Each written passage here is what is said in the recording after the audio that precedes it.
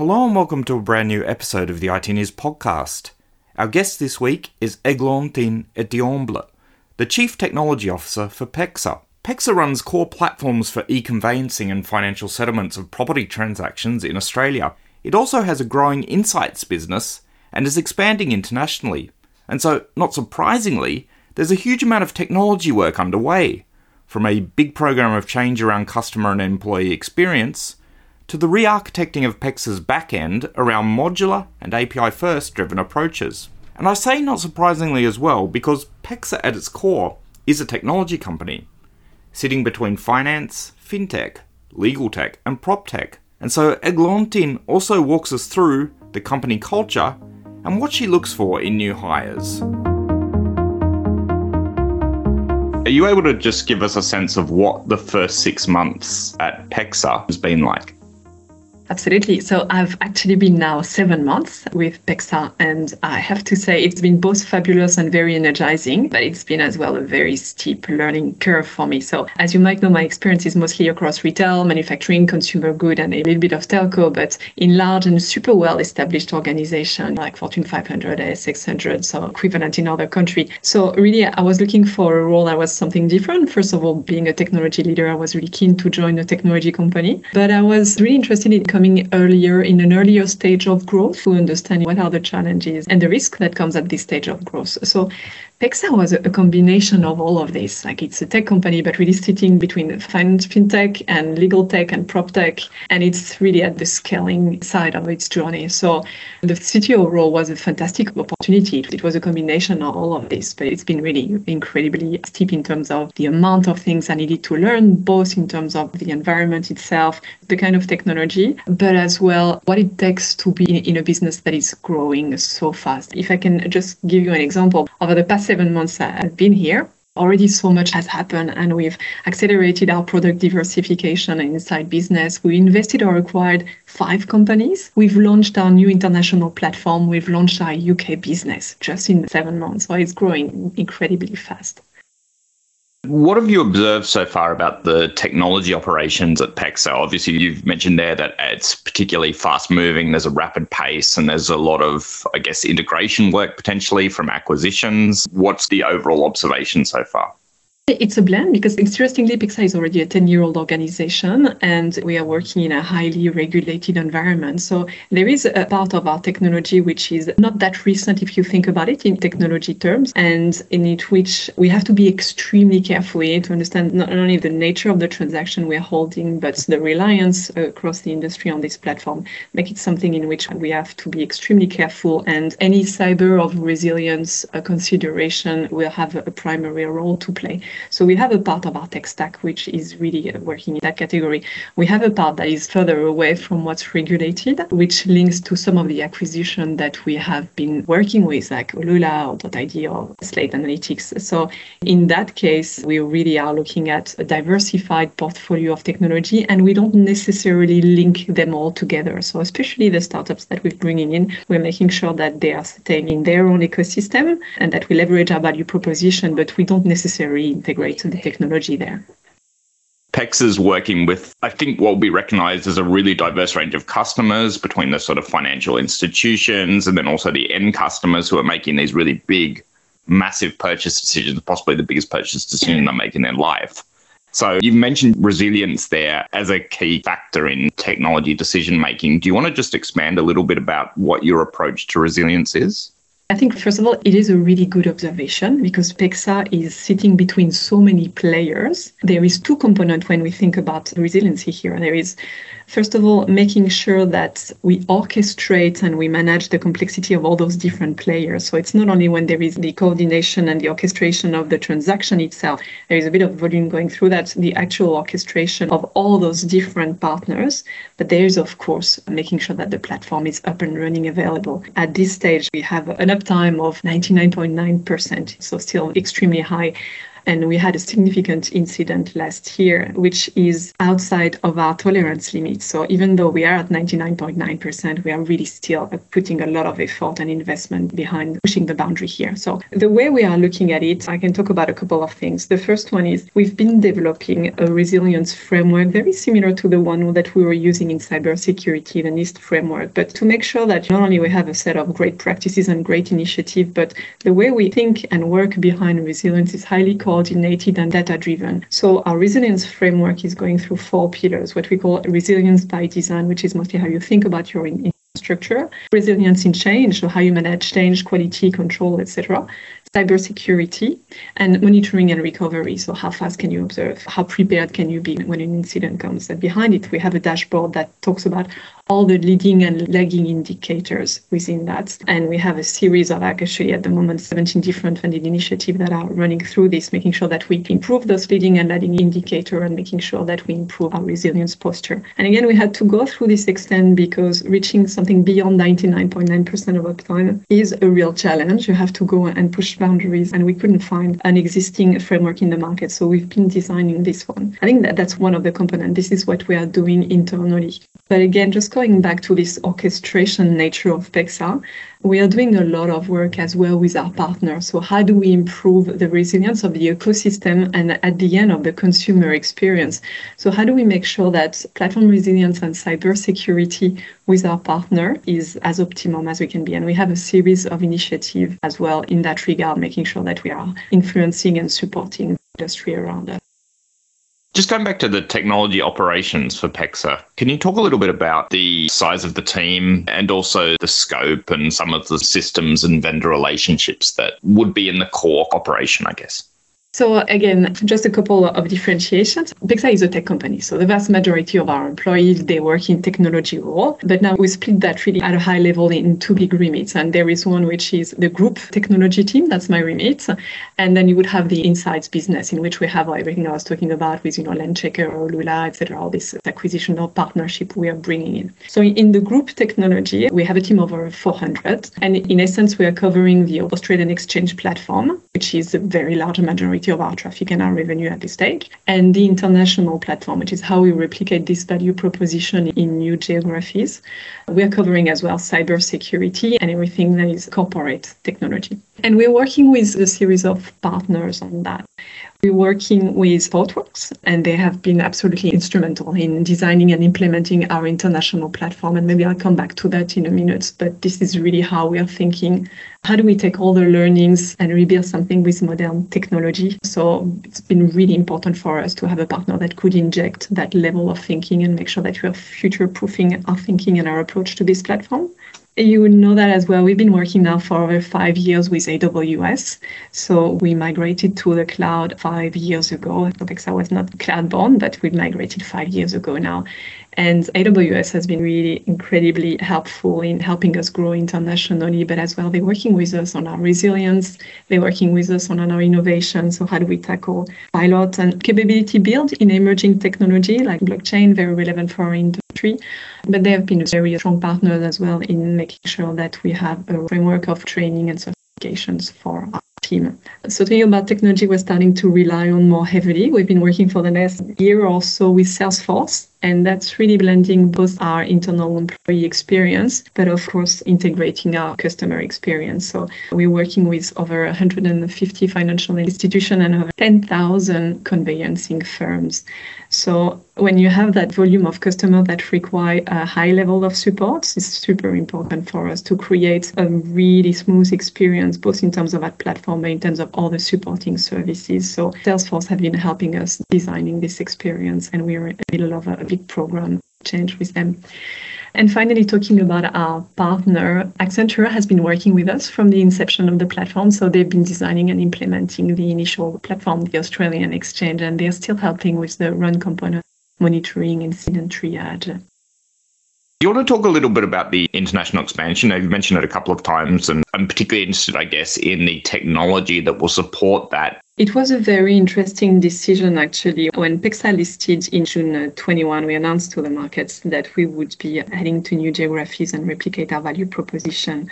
So just as a bit of context, today PEXA is covering vast majority of the digital transaction, whether they are property transfer or refinancing. So when we were looking at these, two things appeared very clearly. The first one is when we've reached this kind of market penetration, the growth into your core solution is quite limited. But as well, as I was mentioning earlier, this is an Australian first solution that we've been designing here. So it was really important for us as well to be able to replicate that solution into new geography. Now, as you would know, first of all, you can never replicate that kind of thing that is so ingrained into regulatory constraints and specific industries into geography. You really have to adapt your product quite dramatically, not only your product, but your approach to market. And that requires a flexibility in your platform. So being able to reuse this right away into a new geography that was requiring very different specific solution was quite hard. We reuse extensively the very deep domain and industry expertise that had been built. So because PEXA is a world first, there is a lot of practice of this industry and there is a lot of industry knowledge that are embedded in this that didn't exist anywhere else. We really built the solution and we really built the process, and the regulation was built around that at the time we were building the platform. So there was immense knowledge on how to do e-conveyancing that doesn't exist elsewhere, which was embedded in the platform. And it was completely critical that this was used. And I think when people are looking at e-conveyancing, it's probably something that is slightly misunderstood. It looks like reasonably simple for some of the transactions, but again, because you're working with so many cases in so many different use cases with so many different partners, it has a high level of complexity. So the key changes we have from a tech perspective in how we design this approach is we really went for something highly modular and with API first. So making sure that we would have the maximum reusability and making sure that we were building only the components that would be relevant for the specific value proposition that we would be building. What we've been doing as well is we've been experimenting slightly more modern ways of working. And again, not to say that we're not doing a lot in the rest of the organization, but that was an opportunity for us to have a blank sheet of paper. How could we get closer to the customers? How could we have more data-driven decision, going for thinner slice of product as we implement? And that's been really a great testing bed. So you mentioned new ways of working there or different ways of working. I think it's probably a good seg to talk a little bit about skills and talent. And I guess there's two aspects that I'm interested in. Firstly, interested in what you're specifically looking to recruit into the organization in terms of skill sets. And I think secondly, just to lean on the cloud side of things, obviously PEXA has a cloud academy, and it'd be useful just to understand a little bit about how that particular aspect of internal skill up and training is going. I'll talk about a couple of things. I'll talk about the kind of role we are looking for, but the kind of profile and the kind of experience as well that we're getting. And I can jump into the Cloud Academy from there. So as I was describing earlier, PEXA is really growing super fast. So we are constantly in recruitment and we're looking for talent across the classic product management, product ownership. We're looking at software engineer, data engineer, security engineers. There is a vast array of things we've been recruiting across. We have this strong ambition of growth, whether it's on the diversification of our product or international growth. And as I was saying, the way we're building those platforms, but the way as well we are reworking on our core platform, on our exchange platform, and rethinking of how do we become API-led as well, etc. It's really pushing us to drive the kind of talent that will help us managing this forward. So when you're looking at this kind of ambition, the ambiguity of the market, some of the values that are really core to PEXA, so we have three core values are better together, making it happen, making it count, and innovate for good. To be successful at PEXA, we have to have strong collaboration skills. You have to have an ability to make things happen in a high ambiguity and change. Things are moving very fast. So again, it's not only the level of collaboration that you have, but you need to be able to adjust to changing conditions very quickly. And that goes with a strong level of curiosity that we are looking for. So you have to stay connected to a fast changing ecosystem. You need to be really willing to explore, etc. Just to talk a little bit about what is the experience of a PEXarian, as we are calling our PEXA employees. But the experience of a PEXarian is, again, just a lot of learning opportunity, a lot of ability to work in emerging technology, in more classic technology and emerging technology, very different type of roles in the different part of our business that we are putting in place as well, some really great learning program, which we'll talk about in the context of the PEXA Academy, and a lot of other benefits, like we are in fully flex company, so you can decide where you're going to work in Australia, and we're going to still have a lot of events and a wonderful, vibrant office in Melbourne, in Sydney, Brisbane. We have great parental leave, we have great wellness days, etc. So we have an array of things to make it very attractive. We are seeing all the signs of the strengths of our value proposition. We won recently the Employer of Choice of the Australian HR Award this year, a couple of months early.